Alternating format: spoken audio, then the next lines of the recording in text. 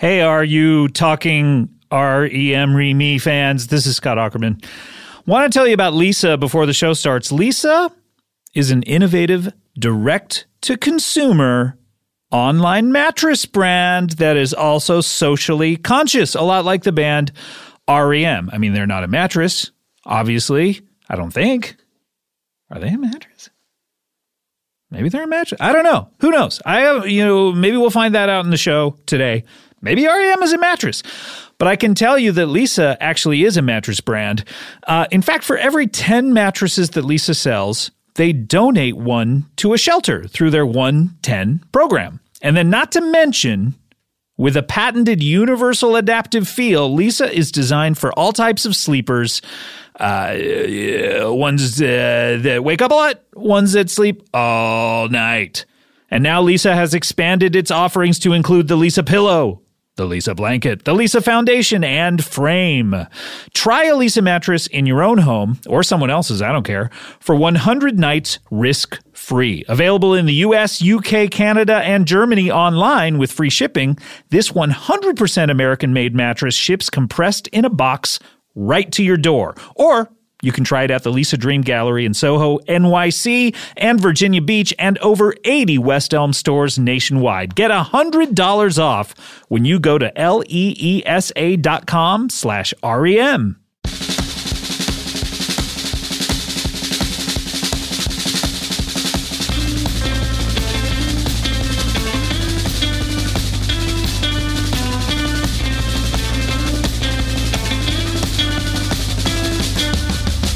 From chronic to collapse, town and into now, respectively, that is, this is R.U. Talkin R.E.M. Me? The comprehensive and encyclopedic compendium of all things R.E.M. This is good rock and roll music. We are back. Boy, are we. My name, remember that song, My Name Is? My name is. My name is. My name is. What do you think about what do you think about R.E.M? Eminem. Very similar. M-N-M? Yeah. R-M-N-M? Isn't that the original name of the band is R.M. R-M-N-M? It was kind of a whole tie-in with the Mars and Murray's company. Not just the Mars and Murray company, but the Times Square M&M store. Which, have you ever been in there? Amazing. I actually, Cool Up and I went in there after we saw Springsteen on Broadway. Did I tell you about that? I just saw Springsteen on Broadway. You did? Yeah. Let's talk about it. Let's introduce ourselves first. Sure. You know me. I'm your friend from podcasts and Little Watch television shows. But I have won more awards than our other host. Boy, that's the truth. More accolades for my little scene work, which, you know what? Honestly, I'd rather be critically acclaimed than popular. So I'm Scott, and across the table from me, we have... so would I, Scott. So really? Would you I trade... If we could do a life swap, would you? All of my money for some Emmys? No, of course not. Neither of us would switch places with the other, or maybe we would, and it would be a cool body switching movie. It would be cool. I'd enjoy having your children. Oh, well, they would enjoy... I'd like to be I think they would be weirded out if suddenly you were their dad. I'd like to be a second father to them. Is that okay? Is this an official request? An official offer? Not really a request, because I'm offering it to you. I don't want it from you. You know, I could get them in here to talk about how they both groan and tell me to stop when I play R.E.M. in the car. Really, do they? Oh. Well, now it's to the point where they're like, I don't want to listen to R.E.M. Oh. Yeah. Does Naomi do that too? Or is she just... What is her relationship to music? Have we ever talked about it? We've, of course, been to concerts with her. Yeah. And that's been fun, and she seems to enjoy it. Yeah, for sure. I think that at this point, with you two and it's probably similar with Kulop, right? It's like they kind of roll their eyes at certain things. Yeah, it's a fun way to make fun of us. Yeah. But I think if pressed, she would. I've over the years caught her in moments saying something like, I caught her once saying, I mean, this songcraft is really impressive. Wait, are you sure she didn't say spacecraft? That may be what she was talking about. She was watching the X-Files. Yeah. I don't think Kulop would ever put on an R.E.M. record or a U2 record. No, like I don't think, independently. I don't think Naomi would either, just because she's heard it all so much. Yeah, I think Kulop maybe back during All You Can't Leave Behind certainly was unabashedly, we went to that show and was like into it. And exactly the same with Naomi. Beautiful Day. And yes. then after that, I think kind of fell off, and to the point now where it's like, now because we have this show, it's like, you too, huh? Yeah. And like, it's a way for her to feel power over me. Naomi has never heard this show. Has Kulop listened to this show? I Not don't this even show, know. but the U2 Yeah, one. I don't even know. Yeah. But she just thinks I don't know. She sexually harasses me at home. Oh, you have no idea. Kulop sexually harasses me as well. Oh, no. Really? Yeah. Really mean stuff. Really mean stuff. So your kids, what kind of music do they like? Whatever's on Hits 1. Is it are they old enough to like top 40, or is it still like Radio Disney kind of stuff? No, it's like top 40. It's top 40 Hits stuff. 1 is the Sirius channel where they play all the like top 40 songs. Mm-hmm. I like top 40 they're stuff. 9 and 11 years old. When I was That's that age, insensitive, it was, by the way, 9/11. It was like Huey Lewis and Michael. It was whatever was in the Hall & top Oates. 10. Hall & Oates, baby. Yeah. The top 10. It's John like Cougar.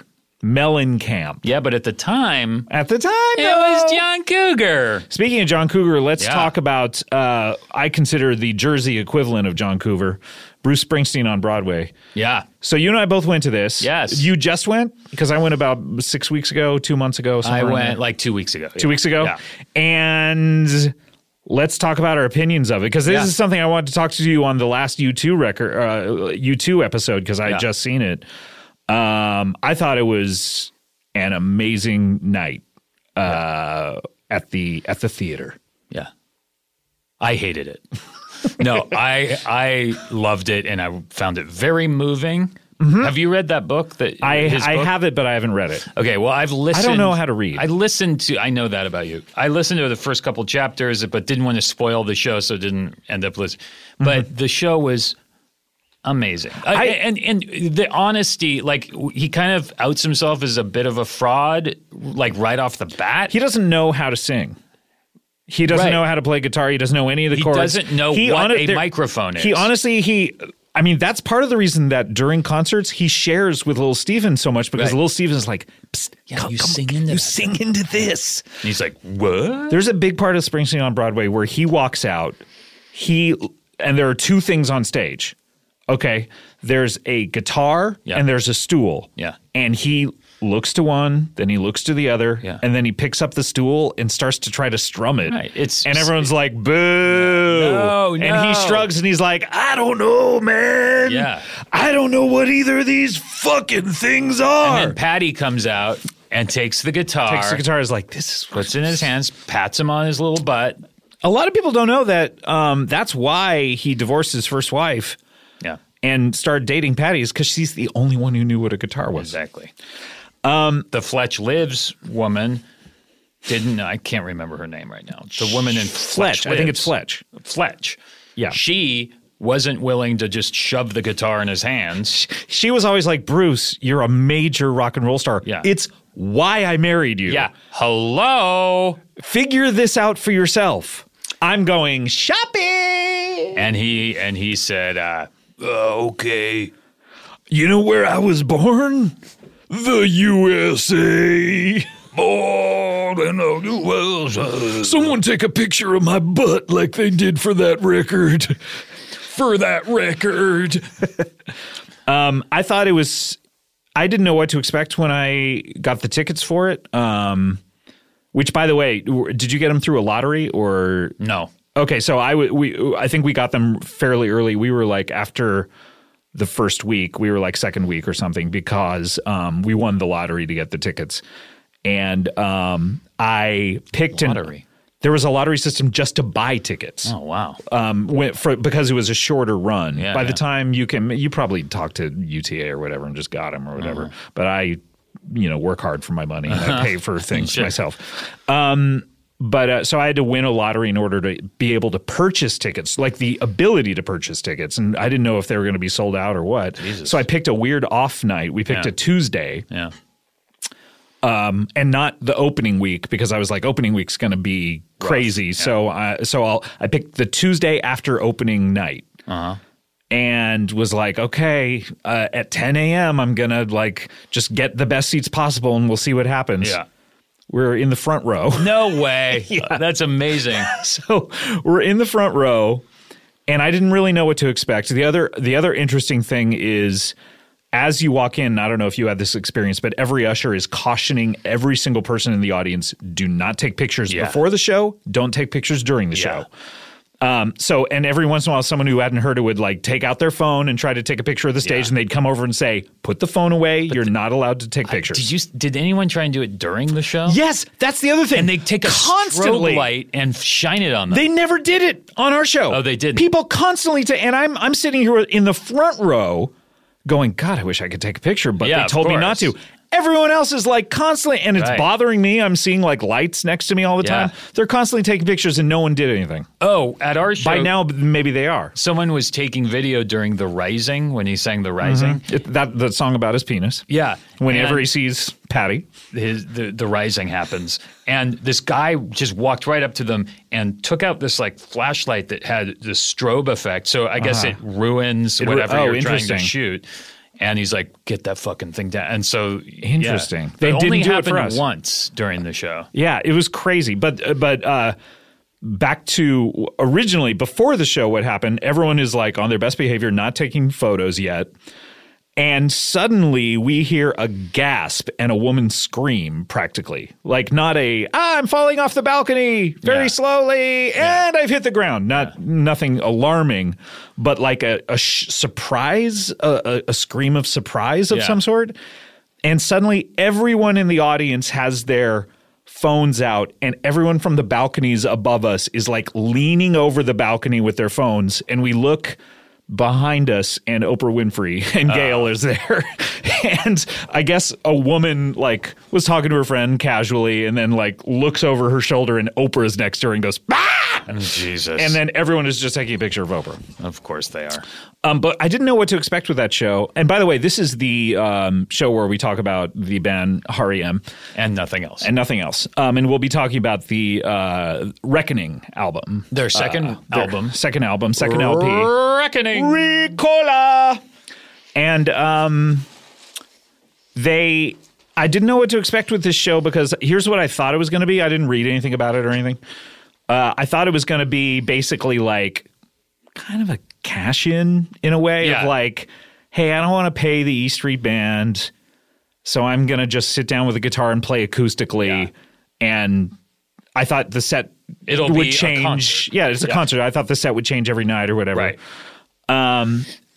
So I did not expect it to be a very theatrical experience, which is what it was, with him doing lines. Yeah. Well, in order to and performing Hamlet. Yeah, essentially. The entire play, Hamlet, playing all of the roles. All of the roles. Malvolio. Yeah. Ophelia. I mean, his Ophelia, it's Incredible. better than any professional actor I've ever seen. But apparently in order to qualify for the Tonys, which of course isn't the only reason he's doing it. The Anthonys. But maybe it is. Yeah. Do you think that he's trying to EGOT? Oh, he's EGOTing. Did he get the Oscar? He didn't. Or did? Yeah, he did Oscar. For Streets of Philly? Yeah. He got it for Streets of Philadelphia. Yeah. He's obviously got a Grammy. Yeah. So all he needs now is an Emmy. He might have an Emmy, though, because Emmys are relatively easy to win. And you can get one. Unless you're Adam Scott. If he performed on SNL or something. Yeah, exactly. Or actually, normally they win for doing a special or something, a concert special or something. So he probably has an Emmy. Emmys are probably the easiest win, so he's going for that Tony. This crafty motherfucker. Yeah. He's trying to do the Whoopi. But in order to get that, he's making Whoopi. Wait, Whoopi is an EGOT? Yeah. Whoopi Goldberg? She's one of the few EGOTs. Her, Mel Brooks, Quincy Jones, good old Quince. Here, I'll look up the EGOTs while you talk. So in order to qualify for that, you have to actually have a script, like a play. So it's a full story. It's fully scripted. It's yeah. amazing. And did you find it moving? Did you think it was very moving? Yeah, it was great. And when you say that he outs himself as a fraud, there are technically there are jokes in it where he jokes around about how he is like a rich rock star. Yeah, he's but never been inside of a factory. He's never had like a real job, Yeah. but he's made his money sort of bilking Singing people about out of people. Yeah. But but when you hear that, you also kind of I imagine like him up on a big stage in a giant arena saying something like that, like it's shtick. But he was acting it. Like he was very into it. Oh yeah, it was great. It was a very personal story. He was talking about his family and all that. Okay, let's go through the EGOT winners. Okay. Richard Rodgers. Who's that? He's a composer who did Rodgers and Hammerstein, who did like Oklahoma and stuff like that. Helen Hayes. Sure. Rita Moreno. Huh. Yes, that's Wow. one of the first ones. She achieved it in 1991. 1977. She was the third person to ever achieve it. The next to achieve it was John Gielgud. You can see how that would. Yeah, of course, John Gielgud. Paper Chase. Audrey Hepburn. Audrey Hepburn. Audrey Hepburn in 1994. She achieved it. I'm not sure how, Isn't but she dead? In 1994? No. No. Oh. When did she die? I don't care. Well, you can achieve it posthumously. I guess you can. Let me look up when she died. 1993. You're right. Yeah. Hey, there. How do you know when she died? I just figured she died around the early 90s. Why would you figure something like that? Did it mean something to you? It seems like she would have. I'm sure somewhere in the recesses of my memory, I remember her dying. Was it a meaningful event for you? Yeah, she is.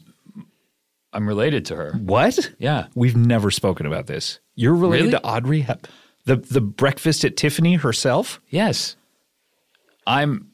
What? It was what my relation are idea you? to have Mickey Rooney play an Asian person. That's a good call.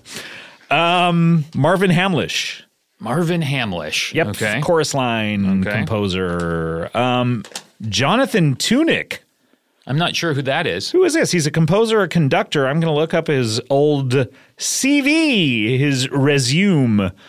Jonathan Tunick, best known for his work with Stephen Sondheim, starting with Company. Oh, interesting. Okay, he's one of those dudes. Okay, so then Mel Brooks, of course, one of the best. Mike Nichols. Oh, wow. Well-deserved for Mike Nichols. Well-deserved for Mike Nichols. Then you got Whoopi. And then you have Scott Rudin. Scott Rudin. Yeah. He got it in 2012. Wow. And then Robert Lopez is the most recent. Robert Lopez? Robert Lopez from Frozen, the composer, Frozen composer. Amazing. Froze poser. Tell me what Whoopi Goldberg's are. She got for Ghost, obviously. Right. She 13 Emmy Awards. She has 13. She has 13 of this thing that you can't even get one of. From what? The View? No, I'm sure. All for one episode of The View. No, I mean, because The View could win every year for. I'm just wondering what she. She's got 2 Academy Award nominations, Color Purple and Ghost, and she's won for Ghost. I'm sure she's won Emmys for her one-woman shows and stuff. She won a Grammy for Best Comedy Recording in 1985. Sure. She won a Tony as a producer of the Broadway musical Thoroughly Modern Millie. She has received 8 Daytime Emmy nominations, winning 2 of them, and 9 Primetime Emmy nominations. For like comic relief, maybe. Maybe, yeah. She won a Daytime Emmy Award for Outstanding Talk Show Host. Yeah, she's got a lot. Comic relief, yeah, all that stuff. Have you ever met her? No. She's super I hear cool. she's great. She's Bob awesome, and David from Mr. Show said she was a delight on Comic awesome. Relief. Yeah. Said that she and Robin Williams were super great. Oh, really? Yeah. That's cool. No opinion on the other one. So he's trying to EGOT this guy. I bet he does. I bet he gets it. Wait, Quincy Jones is not EGOT? Quincy Jones is not EGOT. And you know what? That's absurd. This says he never will. That's weird. No, that guy should be EGOT. He should be for Mad TV alone. Did he produce Mad He TV? produced Mad TV.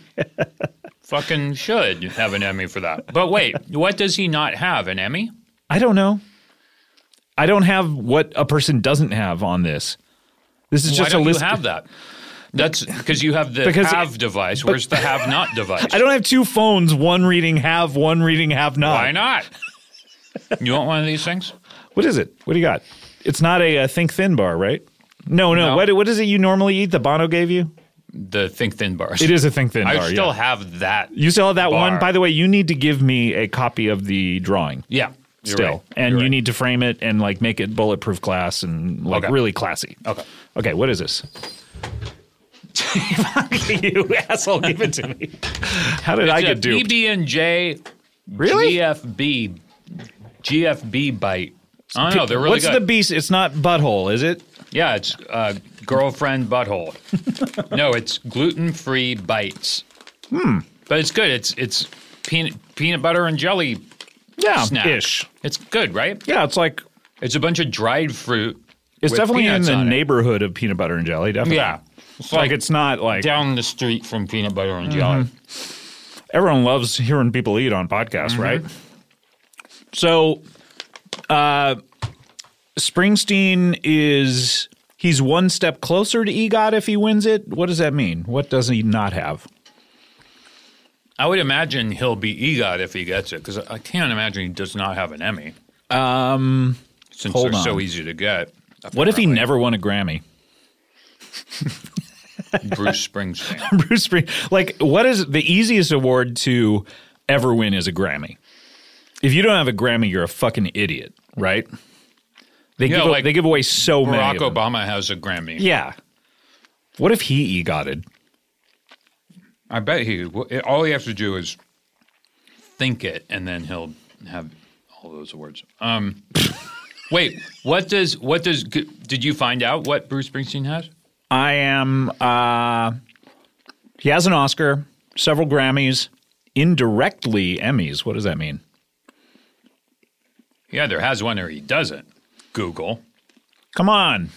Oh, well, I don't know. But Okay. yeah, I bet he does it. I bet he gets it. Do you want another GFB? No, I think this was obnoxious enough already. Right. Us doing this. Anyway, I thought it was a great. Did you go out there just for that, or were you? Yeah, we went out there just for that. Where'd you stay? A hotel. Cool. Yeah. You didn't just like crash on someone's living room floor? We stayed in a hotel. Where'd you stay? Hotel, man. Whoa. I stayed once. This was like December of 2001, as I recall, with David Cross, and he had this apartment, and admittedly, I went out to a bar till 6 a.m. and got relatively trashed. Yeah. But his lock didn't work. Like I couldn't unlock it. Yeah. And so I fiddled with it like noisily for 45 minutes and I couldn't get it to work. And then David finally like exasperated at 6 a.m. He's like opens the door. He's like, here. Yeah. And I'm like, I swear to God, something's wrong with the key. He's like, yeah, right. You're so fucked up in the hallway. But I wasn't, but it wasn't working. Yeah, I'm sure. It had nothing to do with you drinking until 6 a.m. But I swear to God. But he didn't believe me either. How fun was that, going to New York and drinking till 6 a.m? Like, that's so fun. I haven't done that. I don't know that I could do it anymore. No, I'm sure I could. But back in my 30s, it was crazy. I remember. Did you ever go? I mean, you've been to SNL, I'm sure. Yeah. Saturday Night Live. Yeah. Saturday. You go to those after parties and then the after parties. I remember it being daylight. Late. Yeah, being daylight when I walked out of one. Yeah, really fun. Yeah, really fun stuff. What is the latest you've ever stayed up? Oh, I've stayed up till at least 3 a.m.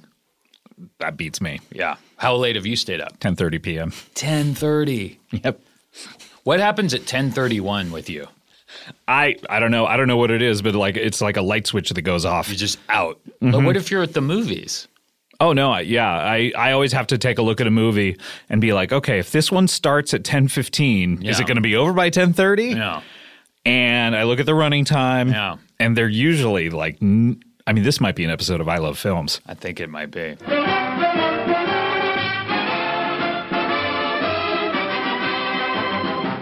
Hey, welcome to I Love Films. This is Scott. And this is Scott. We're talking about running times. Of movies. Now, what qualifies... Or, wait a second.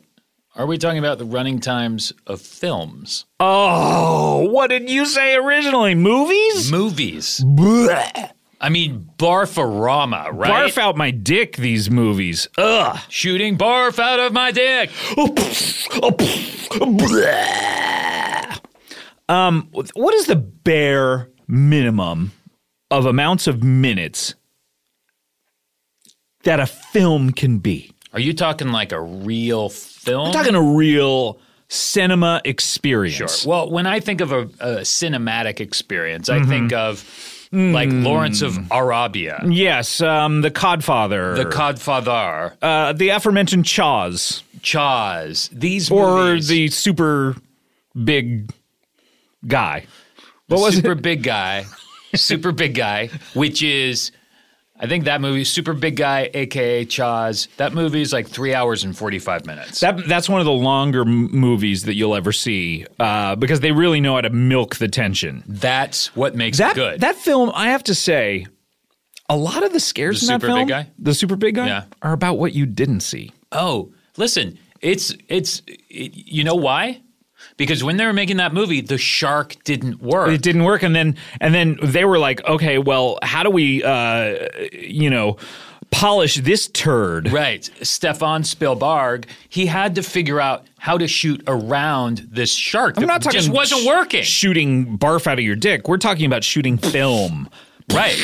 Celluloid. Oh, yeah. Real film. Panavision. Real film. Okay. 70 millimeter. Cinerama. Yes. Film cameras. Canisters. Canisters. How many reels? How many reels is a perfect film to you? How many reels? Is perfect for me? Perfect for you. 19. 19 reels. Minimum. Reels. Minimum. That's the perfect length to me. For a comedy. Little joke I like to say sometimes. If it ain't 19 reels, it ain't real. This has been I Love Films.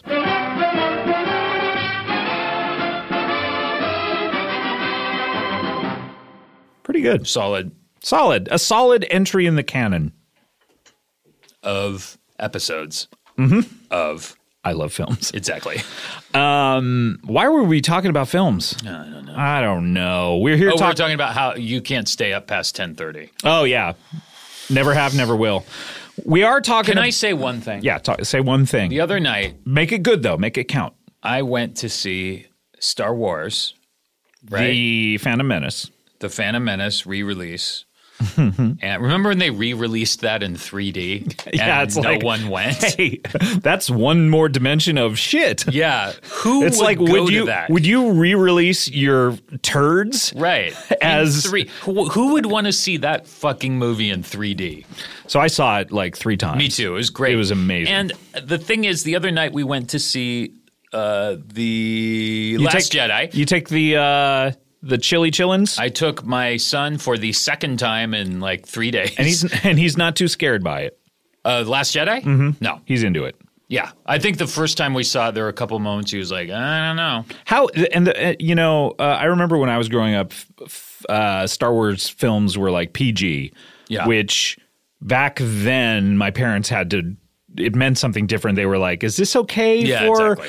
PG was a kind of wide berth of yeah, movies. because some movies like Bad News Bears was PG and it showed tits and N-word is in the trailer for Bad News Bears. It's insane. I know, it's crazy. So a PG-13 movie, how do you judge? I think kids. Well, if it's a Star Wars, everything movie, is marketed. That's the thing. Everything is marketed towards kids anyway. So like a Marvel movie or a Star Wars, they're all PG-13. Like Star Wars movies are PG-13, but there isn't one curse word in. It is weird when Luke he's talking to Yoda in that film. Yeah. And Yoda is like, doing the, I'm not even going to presume to do a yoga. That's really good. Thank really you. good yoga. Thanks. But so he's talking to Yoga and he's like, is that what you've been saying? and he's like, He's like, Yoga, I'm so dispirited with the Force and all that. And Yoga's like, no, young Skywalker, it is. Skywalker. No. And then Luke just says, like, suck on my balls. When he turns around, Luke turns around and he looks at the camera and he goes, can you fucking believe this? Fucking believe this idiot puppet. Mark Hamill was great in that movie. But listen, the thing the other night, we went to see this movie, okay? Sit down in our seats, ready to watch the movie. Sure, that's prime movie seeing territory. Seats. You sit down in them and you're ready to go. That's step one in the movie watching process. Put on the old glasses. Did you watch it in food? The first time I saw it in regular. Second time I saw it, IMAX 3D. Wow. A lot of fun. Okay. I would go see it again in 3D. I don't care too much for 3D. I know. And neither did I really, but sometimes I I went and saw Force Awakens. I think the fourth time I saw it, May the Paul Force Scheer be and with I went to IMAX Universal specifically because we both wanted to see how it was in 3D. Wow. I once went to Avatar, IMAX, 3D, Universal with Paul, Aziz, and I believe not Rob Hubel, one other person. And each of us fell asleep at different times of Avatar. That's a long movie. It's also a boring one. I like Avatar. Oh, cool! You're the demographic for that. That's right. You think unobtainium is very smart? Oh man, they couldn't get it. It's unobtainable. It's a weird coincidence. So you saw this, and what is your story? Because that you went? No, we were sitting there and at a place like Universal, the commercials and the trailers, they have commercials in the middle of the movies. Half an hour. A full half hour. Of fucking shit. A fucking, you have to sit through. It's crazy because when you see it at like the ArcLight, they take most of it out where it's like 10 to 15 minutes at most. Well, no, they actually have a limit. I think it's only 3 trailers per movie. At ArcLight because they don't want you sitting there for a full half hour. It's insane. Good fucking Lord. Anyway. That's your story? That's the entire story. Oh, wait. Also, just kidding. That was it. It's pretty good. I gotta admit. I gotta give it up to you. You know what? I'm gonna write it down. Oh, cool. And I'll repeat it word for word in the next episode. Okay, good. Okay. Speaking of the next episode, we have to take a break on this episode. Good segue. This episode, taking a break. When we come back, we're going to continue our discussion about the R.E.M.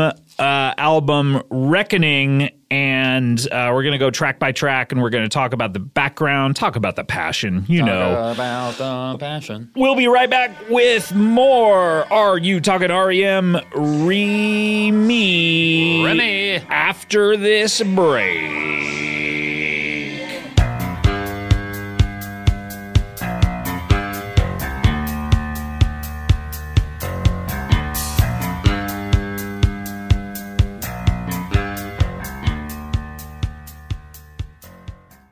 Hi, podcast fans. Hi, podcast fans. Hi, podcast fans. Spotify is making it easy for you to stream this podcast and, quite honestly, many others like it on your mobile device, desktop app, and smart speaker. Just open up the app on your mobile device or desktop, click on the Browse channel, and then click on the podcast section. Easy peasy. Spotify. You'll be able to stay thoroughly entertained during your commute to work, during your drive home, during your downtime now, all thanks to Spotify. Thanks, Spotify, and hi, podcast fans.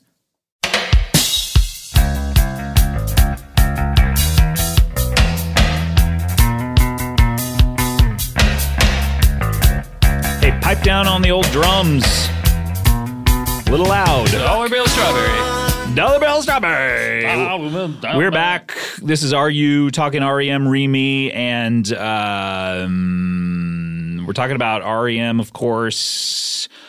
Band, rock and roll band, certainly. Sure, a rock and roll band from America. That's all I know about them. The United States of America, even. Sure. That's one little bit of trivia that I found out. That America is sometimes referred to as the United States. Well, there are several. America? No, there's several America. There's a continent North America. There's a continent South America. You're right. So, you're right. Sorry. The United States of America is where the band R.E.M. is from, but I'm not sure where. So they're not from South America. They are from North America specifically. But specifically the United States of America. Yeah, but I'm not sure which state they're from. It's okay. All right. We'll hopefully get that information to you on a flash drive. On a flash drive, yes, not an episode in the future. No. We're gonna figure this out in between this episode and the next episode. And whomever is listening to this, just send a self-addressed stamped envelope to the Oprah show. That address that they used to have on at the end. P.O. Box. P.O. Box. Yeah. And we'll send you a flash drive with all of this information on it. It'll have one word on it, and sometimes two. It may be two. We don't know. Yeah. Some states are. It'll have the name of the band. It'll definitely have the name of the band, and then the state, the name of the state. Which can you name every state that has two words in it? In which? In the United States of America. States, sure. New Hampshire. That's one. California. That's two. Not New York. Not New Jersey. No. Vermont. That's three. That's it. And you got them all. You got them all. You know your states, my friends. You know your United States of America trivia. Can you tell me something about the United States of America? Mm-hmm. Can you name every state that starts with an A? Connecticut. Yeah. New Mexico. Yeah. Colorado. Thank you. You're welcome. We did it. We did it. We did it. Who dares text me? Oh, look at that.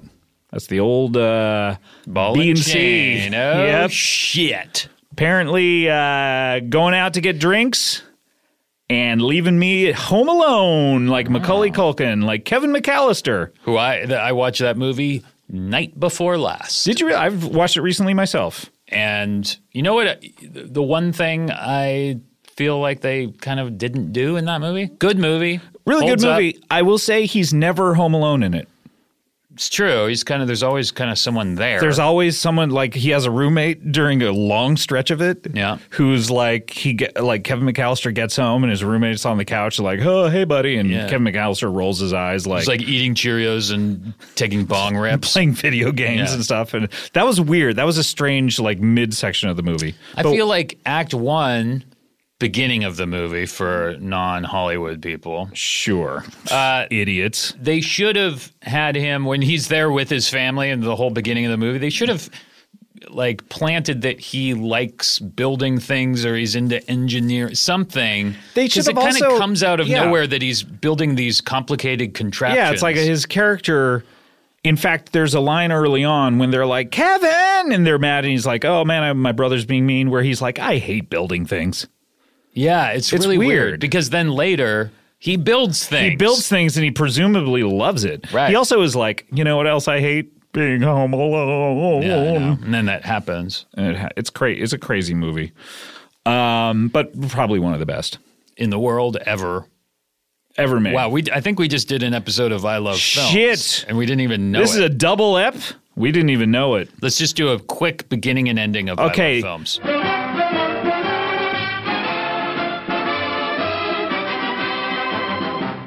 Hey everyone, welcome to I Love Films. This is Scott. Okay, thanks for listening. Bye. Bye.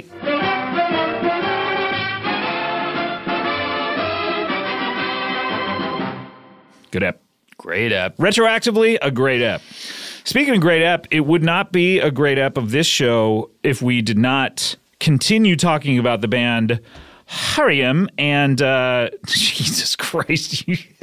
Was that for effect? Adam was leaning across the table trying to get water, which I've not had a single liquid. Do you mind pouring me? Oh, no, you're going to be constipated. Aw, Dad. Pour me a little bit of that. You know what's weird about constipation? What's weird? Is that I know that people don't like it. Like by and large, people are like... constipation, take I it. don't like it.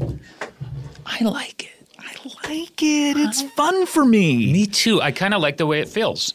I don't know what it is about. I don't know whether I'm a weirdo or if I just have mental we all problems. know you're a weirdo. Or I have a certain psychosis or something, but I love it. I love it. I don't even, not even straining, nothing. I just like sitting with it and just feeling it. Just being like, oh God, I have to shit, but I can't. I can't do it. I'm unable. I love it. It's so fun for me. It's the best. Let's continue talking about R.E.M. And by the way, something I noticed on this in our last episode, I have bought this book, R.E.M. Talk About the Passion and Oral History. And check out the cover of this book. This is something I've had it for not even 24 hours, but I just noticed the cover of this book.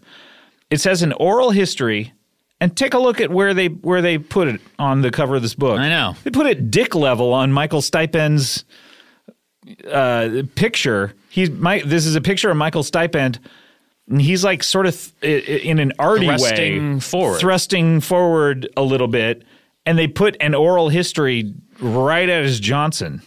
That's kind of disrespectful. Can you tell me when the year that photo was taken on the cover? Okay, well, let's see. He's got a cowboy hat, so it's got to be probably post 1700s. Mm-hmm. There's sky and ground. Mm-hmm. So this is after the Big Bang somewhere, definitely. Sure. I'm going to go probably 33 AD, around when Christ was crucified. Yep. Cool shit. Anyway, very disrespectful to the band. I think they had a good laugh. They were having a laugh, like Ricky Gervais would say. Mm-hmm. But I bet when our R.E.M. saw the cover of that book, they were like, hey, Denise Sullivan, get your mind out of the gutter. Yeah. And Random House or whoever. Yeah. You'll be hearing from us soon, and you'll know it's from us because it'll look a lot like a subpoena. And it'll be set to the tune of Everybody Hurts. You have been subpoenaed. All right, let's get to Reckoning. Oh, yes. Their second album. I mean, one year later, they come out with this. And I miss when bands would put out records every year. Me too. #me too. I'm going to steer clear of that one. Strange submission into that hashtag, but not only was it 1 year later, but sophomore slump. You know, everyone thinks, hey, the second album, they've run out of songs. But guess what? This album, as this book said, is a solid follow-up with no hint of a sophomore slump. And further cements the band's reputation in the guitar rock pantheon. Okay, that's a little much. That's who wrote that? And it's said like it's a fact. No, the Reckoning is incredible in many ways. Let's listen to it. Let's listen to the first track. This is Harbor Coats.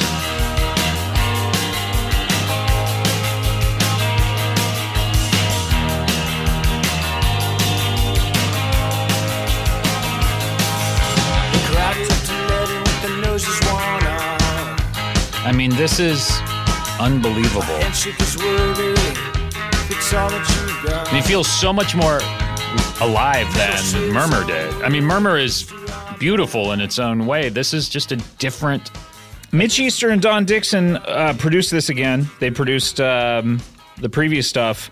I mean, it's mostly live in the studio. They were trying to capture what they sounded like live. Oh, there you go. All right. Statues for harboring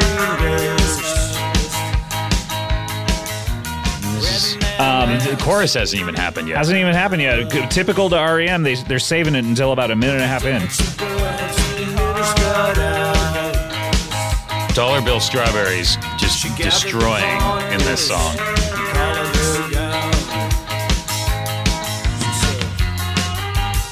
This one, no clue what they're talking about.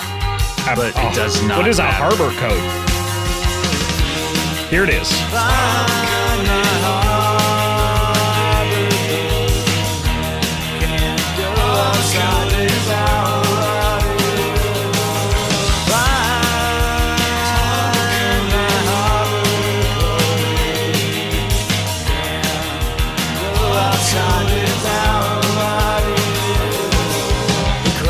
Good shit. Yeah. Goddamn. You know what's interesting is they were trying to capture what they sounded like live. A lot of people in this book, and a lot of the interviews in this book are from contemporaries, people in bands like the Dream Syndicate and bands like that who toured with them a lot. Yeah. Probably there's 5 instances where people, and including, oh, by the way, Robert Lloyd is interviewed in this book, now he's an entertainment writer who actually has interviewed me. For LA Times? For the LA Times, but he was the music writer for the LA Weekly at the time, and he's one of the first people to write a lot about the band. But was he at Village Voice at the time, or I don't? LA Weekly? I think he was in LA because interestingly enough, he doesn't say. I was looking for that, but he's a cool guy. I was very surprised to see him quoted so much in there. But he and a bunch of people say that they heard either Chronic Town or the first record and were not impressed. Really? Yeah, they were like sort of cold on it. Is it because it was so hyped within like music critics circles? A lot of people say like, I got the first single, South Central Rain. Everyone was like talking about it or whatever. I heard it and didn't think it was that good. Or other people were saying, I was such a big fan of them live, and then I heard these records and thought they were lame. Oh, wait. South Central Rain? You mean like they heard the single from this album and thought it wasn't going to be Sorry, good? not South Central Rain. Radio for Europe. Sorry. So they just thought this, they're not capturing the live. That's how great they interestingly, are. And I love Chronic Town and God, it's so hard to say. It's so hard to say. But they're studio creations, certainly. Both of those. Yeah. So I don't know. It's interesting because maybe it's just because they were so used to the live energy of the band. They were an incredible live band, so maybe those sounding so kind of constructed. Thin or something? Because this sounds fuller, but I think the other ones have more energy. But let's hear Seven Chinese Brothers. Oh, my God. Which is track 2, and this is a classic. I love this song so much.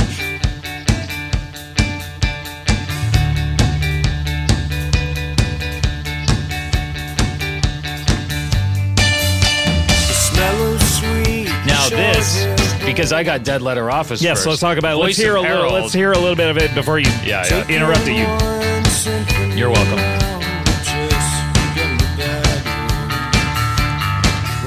I've been walking around singing this all day, by the way. And the only part I can discern is the title. Seven Chinese Brothers. And then I stop. And then I go for about 10 more minutes, and then I sing it again. Seven Chinese Brothers. Seven Chinese brothers swallowing the ocean.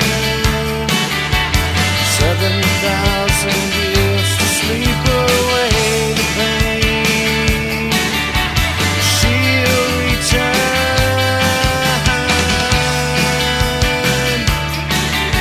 She will return. That's a great Amazing. one. So you were saying... So on Dead Letter Office, they have a song called Voice of Harold, which is Seven Chinese Brothers backing track. But then he's singing like stuff off a menu or he's singing gibberish or something? Yeah, it's before he had written the lyrics, so he was just... Doing a guide vocal. What we call in the business of acting as a guide vocal. Sure. But he's reading the liner notes of a gospel album. Oh, right. And... So that's what I was used to. So it's still... So and because of what we've talked about on previous episodes, you got Dead Letter Office, as did I, before picking up Reckoning. Right. You're more used to those lyrics than you are Seven Chinese Brothers. Well, now over it's the so... years. But yeah. for a long time, I was like, Right. this sounds weird. I remember when I first got Reckoning, I was like, oh yeah, I like this song. I must have heard it on the radio, and not putting it together of like, oh no, you've heard it on Dead Letter Office, you you're so fucking stupid. dumb shit. Do you have Voice of Harold there? Yeah, I do. Do you want to hear a little bit of that? Let's No. hear. Get another Yes, text. please. Here we go.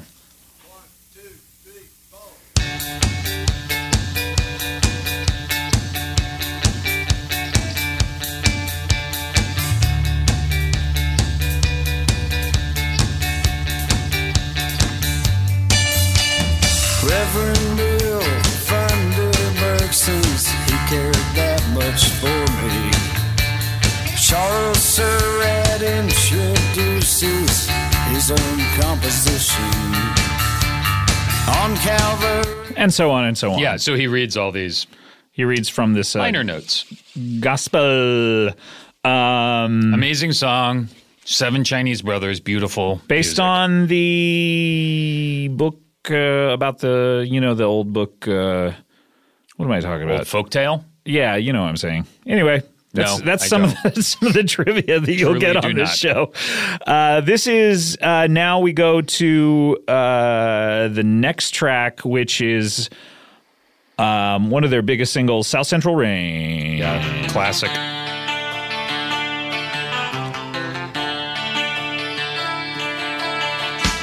Do you feel like people who don't really know R.E.M. probably have heard this song? I don't right? think so. I think R.E.M. has probably 8 songs that everybody knows, and this is not one. This is not. Because I think for most people, the knowledge of R.E.M. started with this one goes out to the one yeah. I love, or it's the end of the world as we know it. Yeah.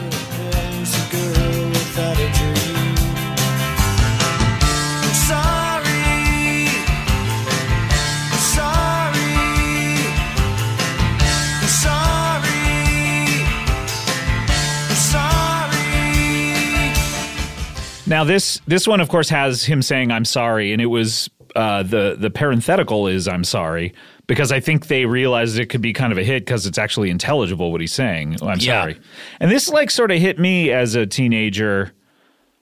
I don't know, it seemed romantic to me. Yeah. Well, of it like, is. you know what I mean? Being like, I'm sorry, like, bearing your. At the time, the romantic, sort of idea of. You were into someone and you had to apologize for it because they didn't love you back. Yeah. That's what it sort of was saying to me. That's interesting. I mean, I didn't really get a handle on the lyrics until I heard the live version that's just Peter Buck on electric guitar and him singing that goes into Red Rain. And then, no, it starts as Red Rain and something else, and then goes into South Central Rain, and you could really hear the lyrics there. They're amazing lyrics for that song. And I think it was a little bit of like a college radio hit at the time. This was a hit, yeah. And what I was describing, that kind of relationship, is how I feel about you, by the way. Oh. I'm in love with you and I wish you would love me back, but I'm apologetic. Wow. It It was time after time into Red Rain, into South Central Rain. All right, this is Pretty Persuasion, track 4 on side 1. Another Stone Cold classic.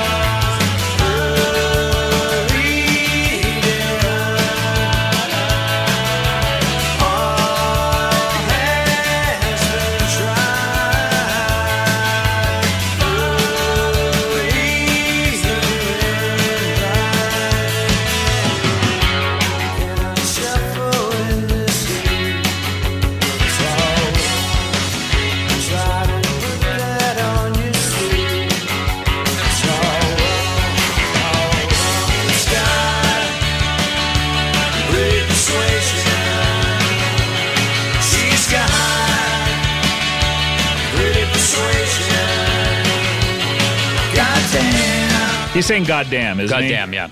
That's against No, my it's religion. cursing. Yeah. I don't like that. I know. Let's stop this podcast. Okay. I don't Goodbye, I don't- everybody. Goodbye forever. Amazing song. Really, it does these songs again. It doesn't sound like they're from shouting. 1984. But Pretty Persuasion has always kind of hit me as Turn him down. it's hit me as like a real kind of All the way down, please. radio sound. God, okay. Anyway, sorry for everyone. All right, turn him up a little. Can you hear me now? Can you hear me? It did, where were you saying it doesn't sound like what's on the radio? The chorus for Pretty Persuasion, like really, it almost sounds like, I don't know, just that chorus. It does sounds like, it reminds me of another song. Well, but it's so kind of straightforward for being such a kind of enigmatic band at the time. You can't really tell what they're saying. she's got pretty persuasion. Sounds like something that pretty straightforward. John Cougar or The Pretenders or some big Eurythmics or something. Yeah, psychedelic furs. Yeah. But Scott the rest of Joplin. there's just something kind of interesting about it that it's coming from them, and it's always struck me as more of a down the middle chorus. It's one of these. Look, if you're in the World Series, and I hope someday that you are. By the way, Adam. Oh, I'm still trying. Have we talked about this on the show? I think that you will one day play on a World Series team. In baseball. Yeah. All kidding aside? All kidding aside, I think someday that you will end up. I know that, currently you're an actor, but I still think that one of these days you're going to get signed to a major league team and you will play in the great show. I don't even really know how to play baseball or have any interest in it. And I know. That's what's so weird about it. I know that. I don't even follow baseball at all or any sports. Let me ask you a question. Yeah. How many strikes before you're out? 3. Adam, you play baseball. No, but you need more knowledge. That's all you need to know. You're going to get there. Honestly. I have no ambition. You're going to get there. But what I was trying to say is when you're in that big game, if you see something right down the middle, like Pretty Persuasion, hit crack, it out of crack of the bat. There's no way I would be able to hit one of those balls. You're going to do throw. it. You're going to do it. I have no interest. You're going to. If you were up there with a bat in your hand and you get a pitch right down the middle, are you going to lay down your bat and say, I have no interest in this? Well, of course not. But I just don't see myself being. Actually, I did throw the opening pitch at the Dodger game once.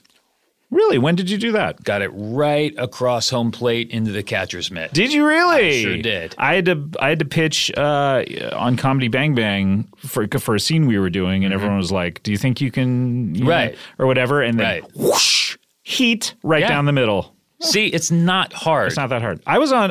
When I was 8 years old, I was a honorary mascot, and I went out and tipped my cap and honorary mascot for what?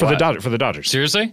Yeah, and that was the '78 Dodgers with Steve Garvey and Ron Say and all them, and I got a ball with all of their autographs and all that kind of stuff. Did you throw it away? Yeah, fuck that. Yeah, I hate baseball. You're gonna get there though. I was in Little League and Pony League as a kid, actually, and I was not great, but I can see why you would think I would go all the way with it and make it to the big leagues. Definitely. And when you say Pony League, you mean like the song Pony, like you're a pony. But also, I was on a team where I was the only human. It was all really ponies. Interesting. That's Is cool. it? That's cool. It was cool. Let's hear track 5. So far, 4 tracks. We talked about this on the last episode, but there's only 10 tracks on this record. Yeah. And so it's a little bit shorter. Yeah. So you got to make them count, right? Sure. And so the first 4 hit. Yeah. Whereas if you're in one of these aforementioned baseball games, you get 4 hits, someone's across home plate. Scott, you have to stop it with the baseball thing. It's not going to happen for me, and I don't want it to. Can I happen be for honest? Me. Yeah. I put a bet on you in Vegas that you're going to be in the World Series this How year. much money did you bet on this? Because I bet everything I have. Scott, I bet $800,000. Scott, I need you to try to get signed onto a baseball team. I don't know why you would do something like that. I don't know. It was crazy. I just one day I got in my head. It wouldn't leave my head. I was like, Adam's going to play baseball. Go and start this whole process just so you don't lose everything. Please, or give me the money. Lord. Or give me the money. I'm not going to give you $800,000. It's your fault. I thought you could do anything. I idolize you. I look up to you. This is crazy. It's crazy. I know, and I'm a dumb shit. I admit it, but I need you to do this for me, man. Okay. All right. Fine. This is track 5. Time After Time.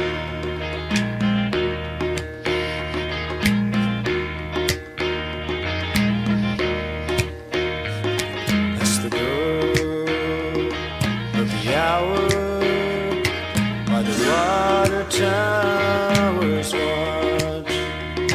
If your friends took a fall, are you obligated to follow? Time after time. By the way, that snapping was Adam. That was not R.E.M. aren't dumb enough to do that. have loud snaps. Now wait, when was Cyndi Lauper's Time After Time? I can tell you because it was the first song I ever slow danced to. Ooh, boner. I smell a boner. Yeah, do you smell a boner? Boner alert.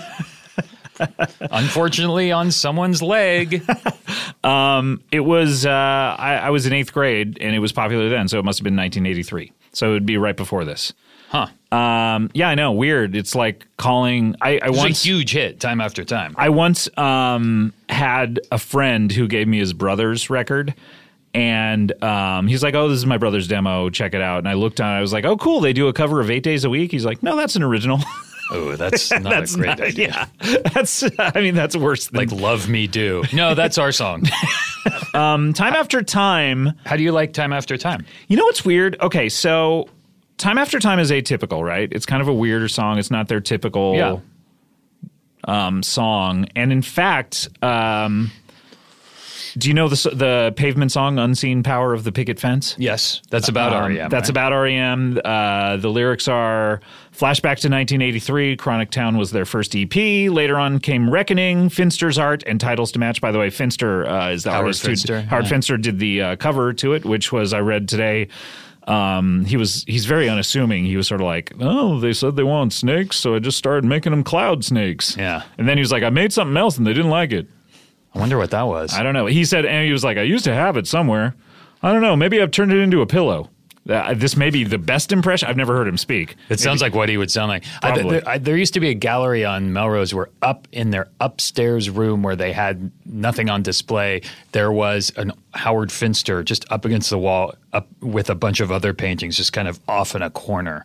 And I used to just go pick it up and look at it. Just pick it up or they let you touch it? I was not able to purchase anything. If I knew where that was now. If you knew how rich you would be now, would you have purchased it back then and been like, fuck it, I don't care, I'm going to be rich in 2018? Yes. Anyway, let me continue with this. South Central Rain, Don't Go Back to Rockville, Harbor Coat, Pretty Persuasion, You Were Born to Be a Camera. Time After Time was my least favorite song. Time After Time was my least favorite song. Wait, who said that? This is the lyrics of the Oh, Pavement really? song. Yeah, he did not like that song. And that was a kind of common view, is that that's the weak link on the album. Oh, really? And was it a single? I can't recall. No, that's another song I'm thinking of. But I don't know. I like it. Oh, I like it a lot. Although I will say, again, that live version that links that Red Rain and South Central Rain is what got me into Time After Time. Before that, it was always like something I would skip. When I first hear it, I kind of go, "Oh, is this the song I don't like?" And then it's such a good melody that I end up singing along. I also think it's not a bad end of a side song. Yeah, it's now sequenced in a 10 song CD. It maybe is like, I would have put that a little later, but when it's just at the end of a side. But it's also 4 fast, energetic songs, and it's really pretty. Let's do. But I think in general, Reckoning is a really dense album. It took me a long time to live with it before I got really into Reckoning, and now it's one of my favorites. Having listened to it today a lot and over the past couple of days, it's great. Something about it, and something about it I just don't like as much as Murmur. As right. Mama. It's a very different album than Mama. I don't know, but it has similar types of songs. You know what I mean? Yeah, it just feels. I think it just feels grander. It's just a. Let's hear a little bit album. of track 1 of side 2. This is Second Guessing before we take a break. Okay. See the very similar feel. Are you trying to second guess me? I am trying to second guess me. Very much live songs to be played live. What will be a good season? All right, let's go to a break. When we come back, we're going to get through the rest of these, the other 4 songs, and then there's a ton of B-sides. Cool. What? Cool. Fuck you, man. See you then. Bye. In 10 seconds. Second guess me. I'm trying to second guess me. Hey, everyone. Want to tell you that the Andy Daly podcast pilot project Yes, it's back. It's coming back for season 2. I talked about this on Twitter the other day. People were so excited to hear about it. Season 2 premieres March 8th on Stitcher Premium. Every single episode, if you remember the show, is a pilot for a brand new show hosted by one of Andy Daly's amazing characters. This 8-episode season includes pilots from returning characters Dalton Wilcox and Don DeMello. And then you have new characters like Joe Bongo, Gillen Golly, and you have shows from the past like a long-lost pilot from L. Ron Hubbard. For a free month of Stitcher Premium, all you got to do is go to stitcherpremium.com/Andy and use the promo code Andy.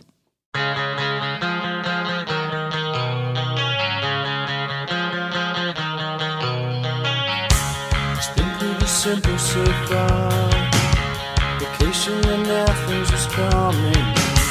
And knock on wood. I thought I'd left you behind. Welcome back. This is Letter Never Sent. This is track 2 of side B of Reckoning, a.k.a. track 7 of 10. And this is amazing, I think. Yeah, this is great.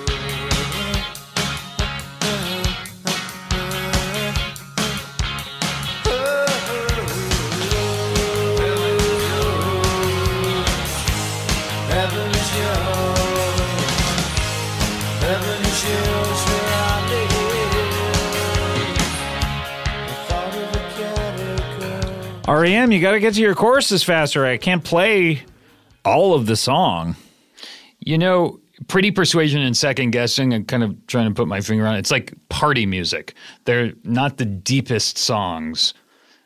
They're both just, it's kind of like 1984 party music. Yeah, they're, and I love them, but they're more kind of frivolous in a way than the rest of the album is really melancholy and deep, even the faster songs. But those two are just kind of party songs. Now, a lot of these songs were written around the same time as the songs On the road. And you know, I've listened to some early gigs where they're playing songs from this before the record has come out, you know. I think Don't Go Back to Rockville goes back to the very beginning. We'll get to that in a second. We're talking about Reckoning, the second record, which you're right, it's not a sophomore slump. I don't like it as much, but it's not like some records like, I don't know, say MGMT's second record where it's like, ooh, boy, you guys just wanted to do something totally different. Or even U2's second record. Yeah, you know, kind of which is like, honestly, Bonobos, we hope you're listening to this. Yeah. And we expect that you are. I'm sure he is. Your second record sucks. Yeah. That you worked super hard on when you were 20. And honestly, like, you suck because your second record sucks. Generally, yeah. But it's like up there near Murmur to me because the songs are so great. It's just for some reason I like Murmur better. I don't know, but it's a great record. Let's hear Camera. This is track 8 or track 3 on side B. I love this song very much. It's about the thing that captures Adam's performances. That's right. In shows such as A Shitbox. When the front room green becomes your special book, it was simple then. When the party lows, if we fall by the side, will you be remembered? Will she be remembered?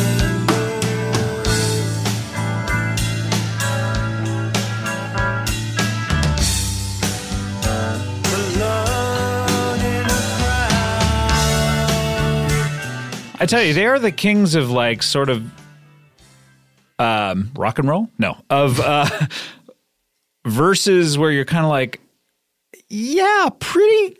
I think I don't know. I'm not sure about this song, and then the minute the chorus kicks in, it's like, you motherfuckers. That song is about a friend of theirs that passed away. Yes. What was her name? I don't know, but she was a photographer. I think she took early photos of them. Mm-hmm. She died in a car accident, I think.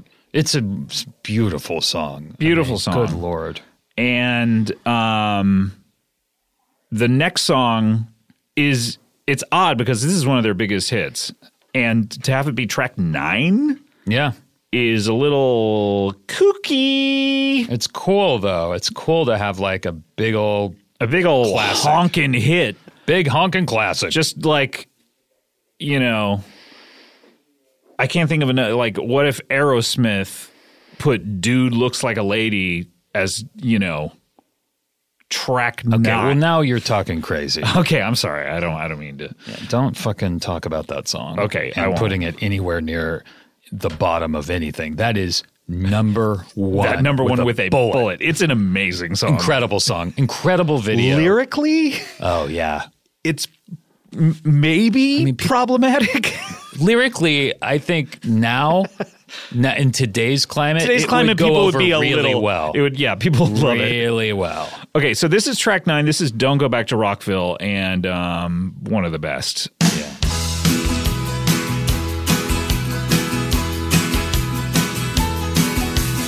Looking at your watch, a good time, waiting in the station for the bus.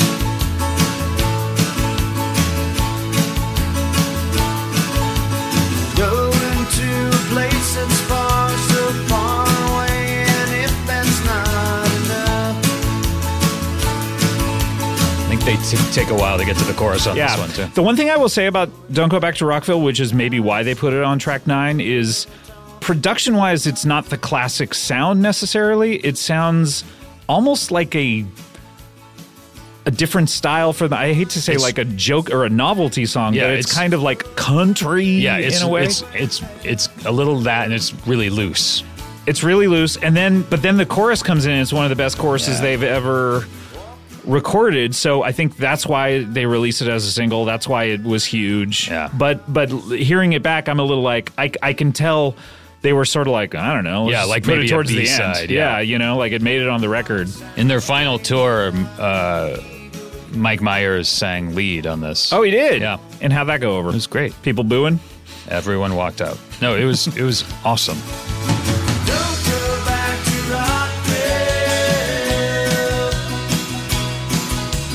Don't go back to Rockville. Don't go back to Rockville.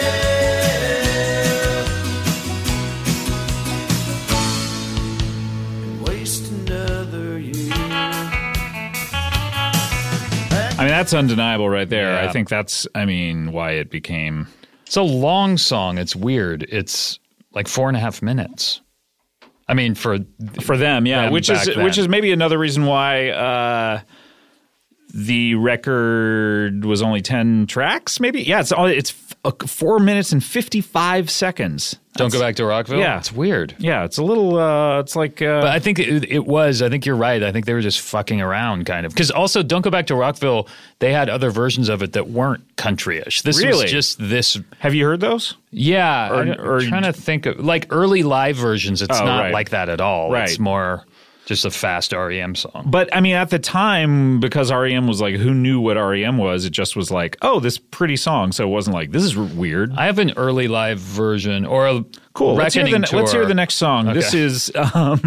Well, if you want to play it after we finish this to see if it's country-ish right. or not. Okay, this is the final song. Do you know what I mean? Like, I was just thinking of comparing that.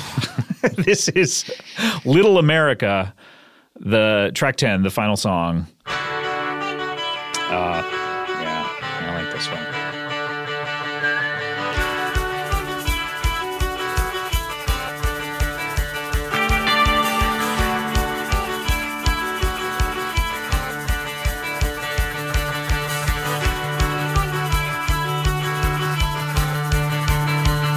I can't see myself at 30. I don't buy a lack of 30. Caught like flies.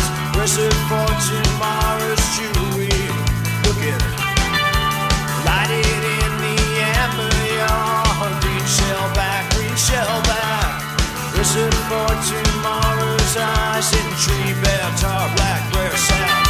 The biggest wagon is the empty wagon. It's the noisiest, the consular horse. Jefferson, I think we're lost. It's reference weird. to their manager, Jefferson Holt, at the time. Really? Yeah. What are they saying? Like Jefferson, I think Jeffy Holt, you're the best. Jeffy Holt, you're our guy. It's strange because I technically like that song, but Yeah. I could not pick it out of a lineup. Oh, really? I don't. It's Yeah. one that has never stuck with me. I've never been it's the classic R.E.M. sound. I Yeah. like it. Anytime I hear it, I go, "This is cool." I will never be able to. Yeah. I couldn't even tell you. You know it better than I do, I'm sure. Yeah, but I like that song. I think overall, it's interesting going through the album. I think overall, Murmur was stacked with amazing It's like songs. Dush, dush, dush. And this one's like dush, dush, dush, dush, dush, dush. I mean, they're all great. I love the sound of this album. I love the live sound of it. I like some of the B-sides better than some what of are the some of the choices on song. B-sides? Let's go through some of these. This is one that I was not familiar with because it wasn't on Dead Letter Office until it came out on the Complete Rarities. This is Just a Touch. Well, this is on Life's Rich Pageant, Oh, okay. This is, but it's very different than This is a live. Yeah, this is a live version from this era. Live in the studio. yeah. Live in the studio.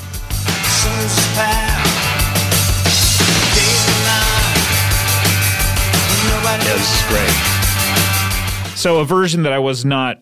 It's very familiar different on with. Life's Rich Pageant. But one that comes from this era. These are the songs from Dead Letter Office that are from B-sides of Reckoning or were recorded at the time of Reckoning. And these are ones that some of these I like a little better than some of the songs. This is Burning Down.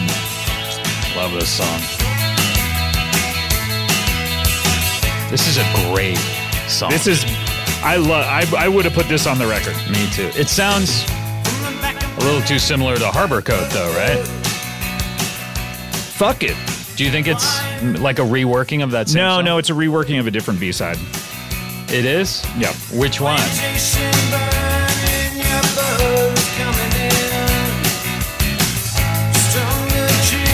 Yeah, this song.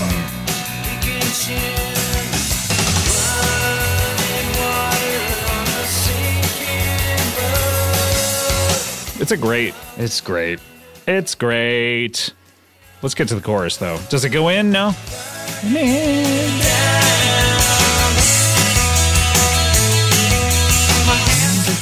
That's great. Peter Dollar Bill on the liner notes of Dead Letter Office says that they got tired of it. Like, how could you write that and be like, we got tired of this shit? So let's bury it until 1987. Yeah, bizarre. This is Wind Out, which is this written by them? Check those notes. This is It's Wind Out. one of their earliest songs written in right. the summer of 1980. Crazy.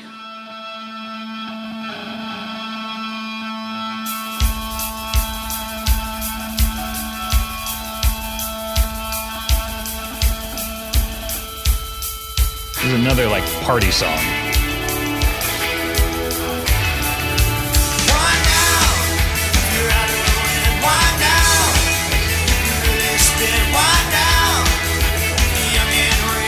I love this song. This is from the Bachelor Party soundtrack. In In the liner notes, he says from a movie that will remain nameless. Like they're ashamed of it. That was a great soundtrack. Yeah, it was. You got R.E.M. You got Oingo Boingo. A lot of the IRS records. Hit makers. Whoa, is that a little clip from the Hitmakers radio show you used to be a part of? That's right. It was an episode of Hitmakers, but that's not a sub podcast. That's not Oliver's sub podcast. This is Ages of You, a different B-side. This is the remake of Burning Down. Oh yeah, that makes sense. This is maybe my favorite R.E.M. song ever. Yeah. This one is. I can't believe they did not put this on the album. It's unbelievable. He says they got tired of this one too. Is that what he says on there? This is crazy good.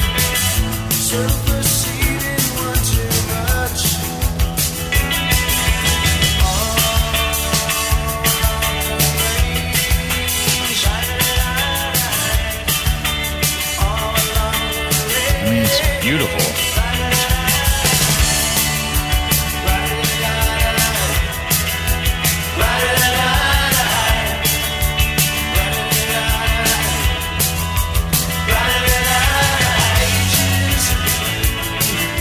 And So you good. hear recordings of their early shows, and when that chorus comes up, everybody is screaming along with. Like, it was a huge, for as far as fans go, it was a huge Yeah, song. it's insane. They're stupid. I've never thought this about someone that I've admired so much. Yeah. Collectively, Yeah. but they're dumb. So dumb. I love that song. And Me too. when- They probably were just, I mean, you get like, there's probably stuff you've made that you're just like, and people love it. pretty much all of Comedy Bang Bang. That you're like, Yeah. and people love it. Yeah. Okay, let's get to they did 2 Velvet Underground covers. We talked about the Velvet Underground last episode. They did 2 more covers. Pale Blue Eyes is the first. Sounds like they maybe just played this once and recorded it. Yeah, they played both of these right after the other. Sometimes I feel so happy. So I have always loved Dead Letter Office. It's just the roughness. It just sounds like you hear the tape hiss. Yeah, it's great. It's a lot like, watching The Jungle Book, and that snake in it is just going That hiss, yeah. He's changing the lyrics apparently quite a bit.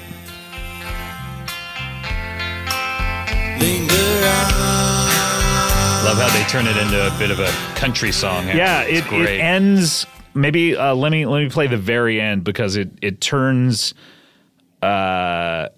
country at the very, very end, in a way that I just assumed that's what the song was. When I first heard Yeah. it, but it's definitely not the way the Velvet Underground did it. Isn't this the one where Peter Dollar Bill says that he can't even remember playing the guitar solo? So he's so hammered. He just says it's a sloppy solo. Oh, it's King of the Road, where he can't remember. That was real pretty, he says. pretty. And this is the other Velvet Underground one that they do, Femme Fatale. Yeah, this is great too. Oh man, I used to brood to these songs in high school. What would you brood about? Girls. Girls? The TV show. About how popular it was going to be? Yeah, I was like, I just know it. She's going to play for a fool. It's true. So good. It's great. God damn it. You can get all of these on Dead Letter Office, and some of them are bonus tracks on other stuff. And then let's get to the last 2. These are 2 kind of curiosities. They end Dead Letter Office. This is Walter's theme and King of the Road. And these are just them hammered fucking in the around. studio. They're very drunk. King of the Road ended up being a B-side off of this. This version of it? This version of it, Really? yeah. It Oh was my like a God. B-side off of, I have it in the book right here, off of South Central Rain. I'm sorry. It was the B-side to it. But this is Walter's theme, where they're doing it's like an advertisement. It's a barbecue place that they were just doing a commercial for them just for fun, and they were hammered.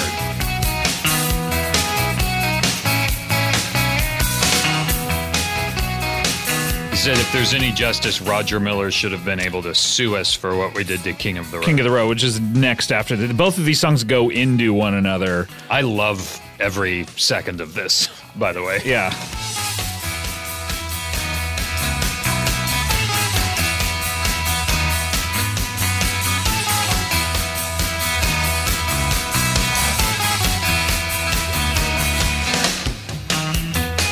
So they continue on like this for a while, and then I like they it when they just stop. They just kind of stop, and then they go into King of the Road, a really sloppy version of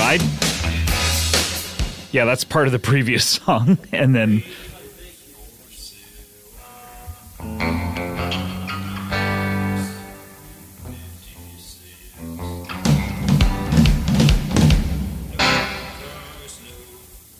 and that's it. No, they that's continue. You were like, no, they continue.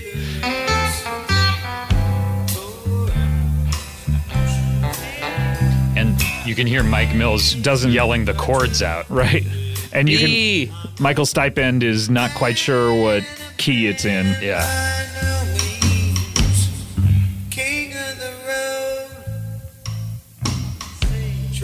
Sí. He might be like just speaking Spanish. I think so. Sí, because someone was like, would you like a taco?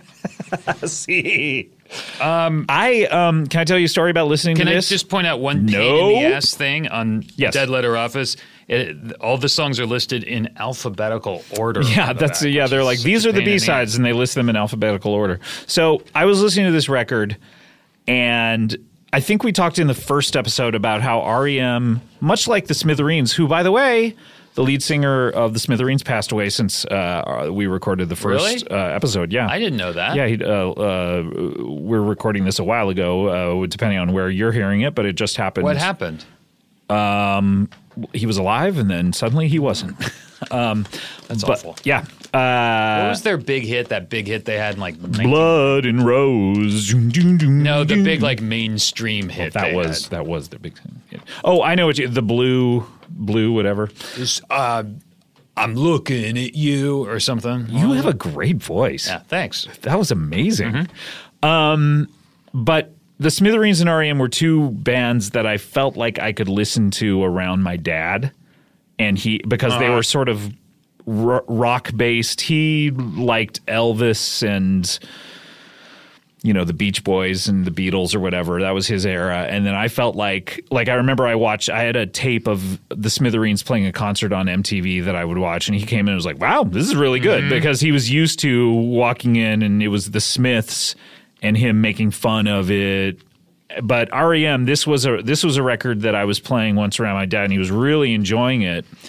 And then now in the liner notes, Peter Dollar-Bill says that this was recorded at the very end of a long alcohol-soaked day, and I can barely remember cutting it, right? Yeah. Okay, so I knew that. I'd read these a lot, and I was currently this came back to me as I pulled out this record today. I had this out and was reading about each song as I listened to it, as I would every single time I listened to this record. I would read along with the liner notes. Yeah. And so I knew in my head that they were all drunk while they were doing it. Yeah. And then my dad is listening to it, and he knows the song King of the Road. I'd never heard it before. Right. And he's like, what lyrics are these? They're not doing the lyrics right. Yeah. And he then sort of was intimating that they were, because you couldn't understand what he was saying, that they were doing like offensive lyrics to it or something. And he started getting kind of like, what is this? Yeah. In that sort of like churchy, judgmental way, know?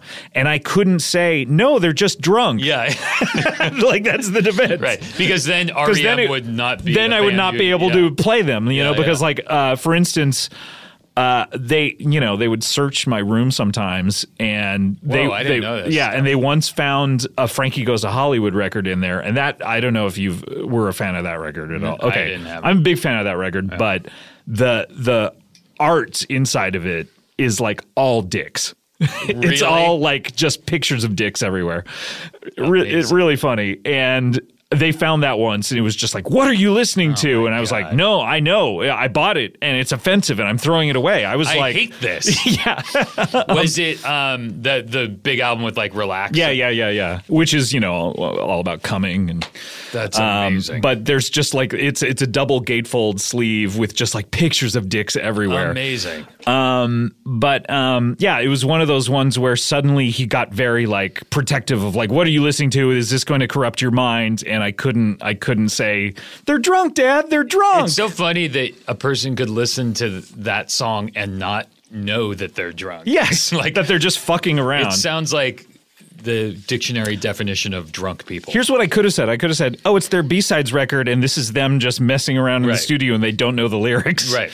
But instead, I know they're drunk, and I'm like, oh, God, I'm going to be found out. He's gonna grab this from me and read it. So is he forever against R.E.M. after that? No, I don't even think he remembers it. Weirdly enough, I found out later in life that he likes Dire Straits.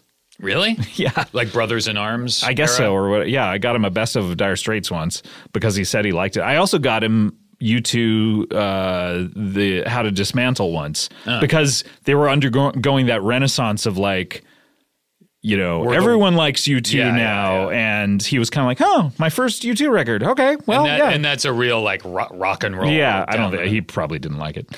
That's the end of the Reckoning era. As we know it. So did I? There was one appearance that Michael Stipe made on a Contemporaries record, Jason and the Scorchers, Hot Nights in Georgia. Do you want to hear any of that? Do you know that? I read about it in this book, and so I bought it today. But it's pretty good, I think, if you can fucking stall for me. Otherwise, I'll just keep this talking. Morning I heard about the president and all of his tweets that he says, and the newspaper was... I'm enjoying this, actually. Okay, here we go. This is Hot Nights in Georgia.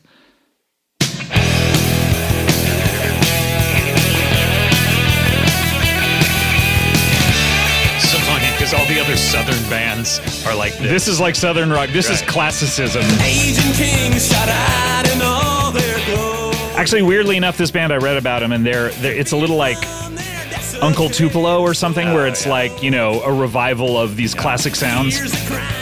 And R.E.M's like, I'm sorry. Yeah. But wait till the chorus. He starts singing on it. Also, Peter Buck plays guitar on I Will Dare by The Replacements. There you hear him. Make me want to journey north to you. Hot nights here in Georgia. It makes it sound a little more like an R.E.M. song that I would like. I can't hear him. You can't hear him? He's singing Hot Nights in Georgia. So that's the same era as Reckoning? Yeah, that's the same era. It happened at the same time. Peter Buck on I Will Dare and Michael Stipe on Hot Nights in Georgia. Huh. They also did a bunch of other shit. Yeah. Did you ever watch Left of Reckoning, the video? Yes. The film? Yes. I've never seen it. How is it? It's just a music video that lasts half the album. Cool. All right, that's our show. It's that early R.E.M. like really artsy fartsy. Yeah, they. You know. Oh, by the way, they would not. Michael Stipe would not lip sync for was it South Central Rain? Yeah, Which so video was it? that version of South Central Rain on Eponymous is the music video version with a new vocal track because he sang it live in the music video. And have they ever released that? Yeah, it's on Eponymous. Oh, that's the live vocal version? Yeah. Oh. And it's a nice version. It's a good All right, but well, the music track is the same. Okay. That's it for this episode. Next episode, we're going to take on Fables of the Reconstruction. Oh, yeah. Which I'm looking forward to because I have not really listened to that record all that much. Oh, you should take the time until we do the next episode and get into it. Of course I am. That is an album that takes a while to get into, though. Well, I'm going to listen to it. But it rewards repeat listens. All right, we'll see you next time. Fuck you.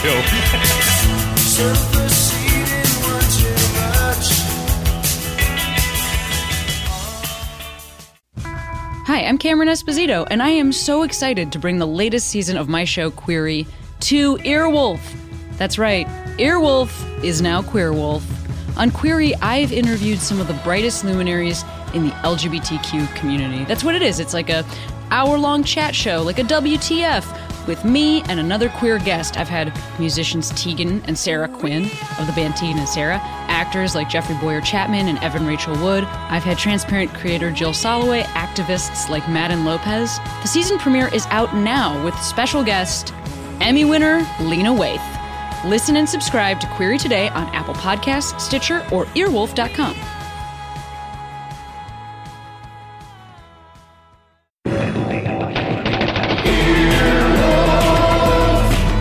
This has been an Earwolf production, executive produced by Scott Aukerman, Chris Bannon, and Colin Anderson. For more information and content, visit earwolf.com.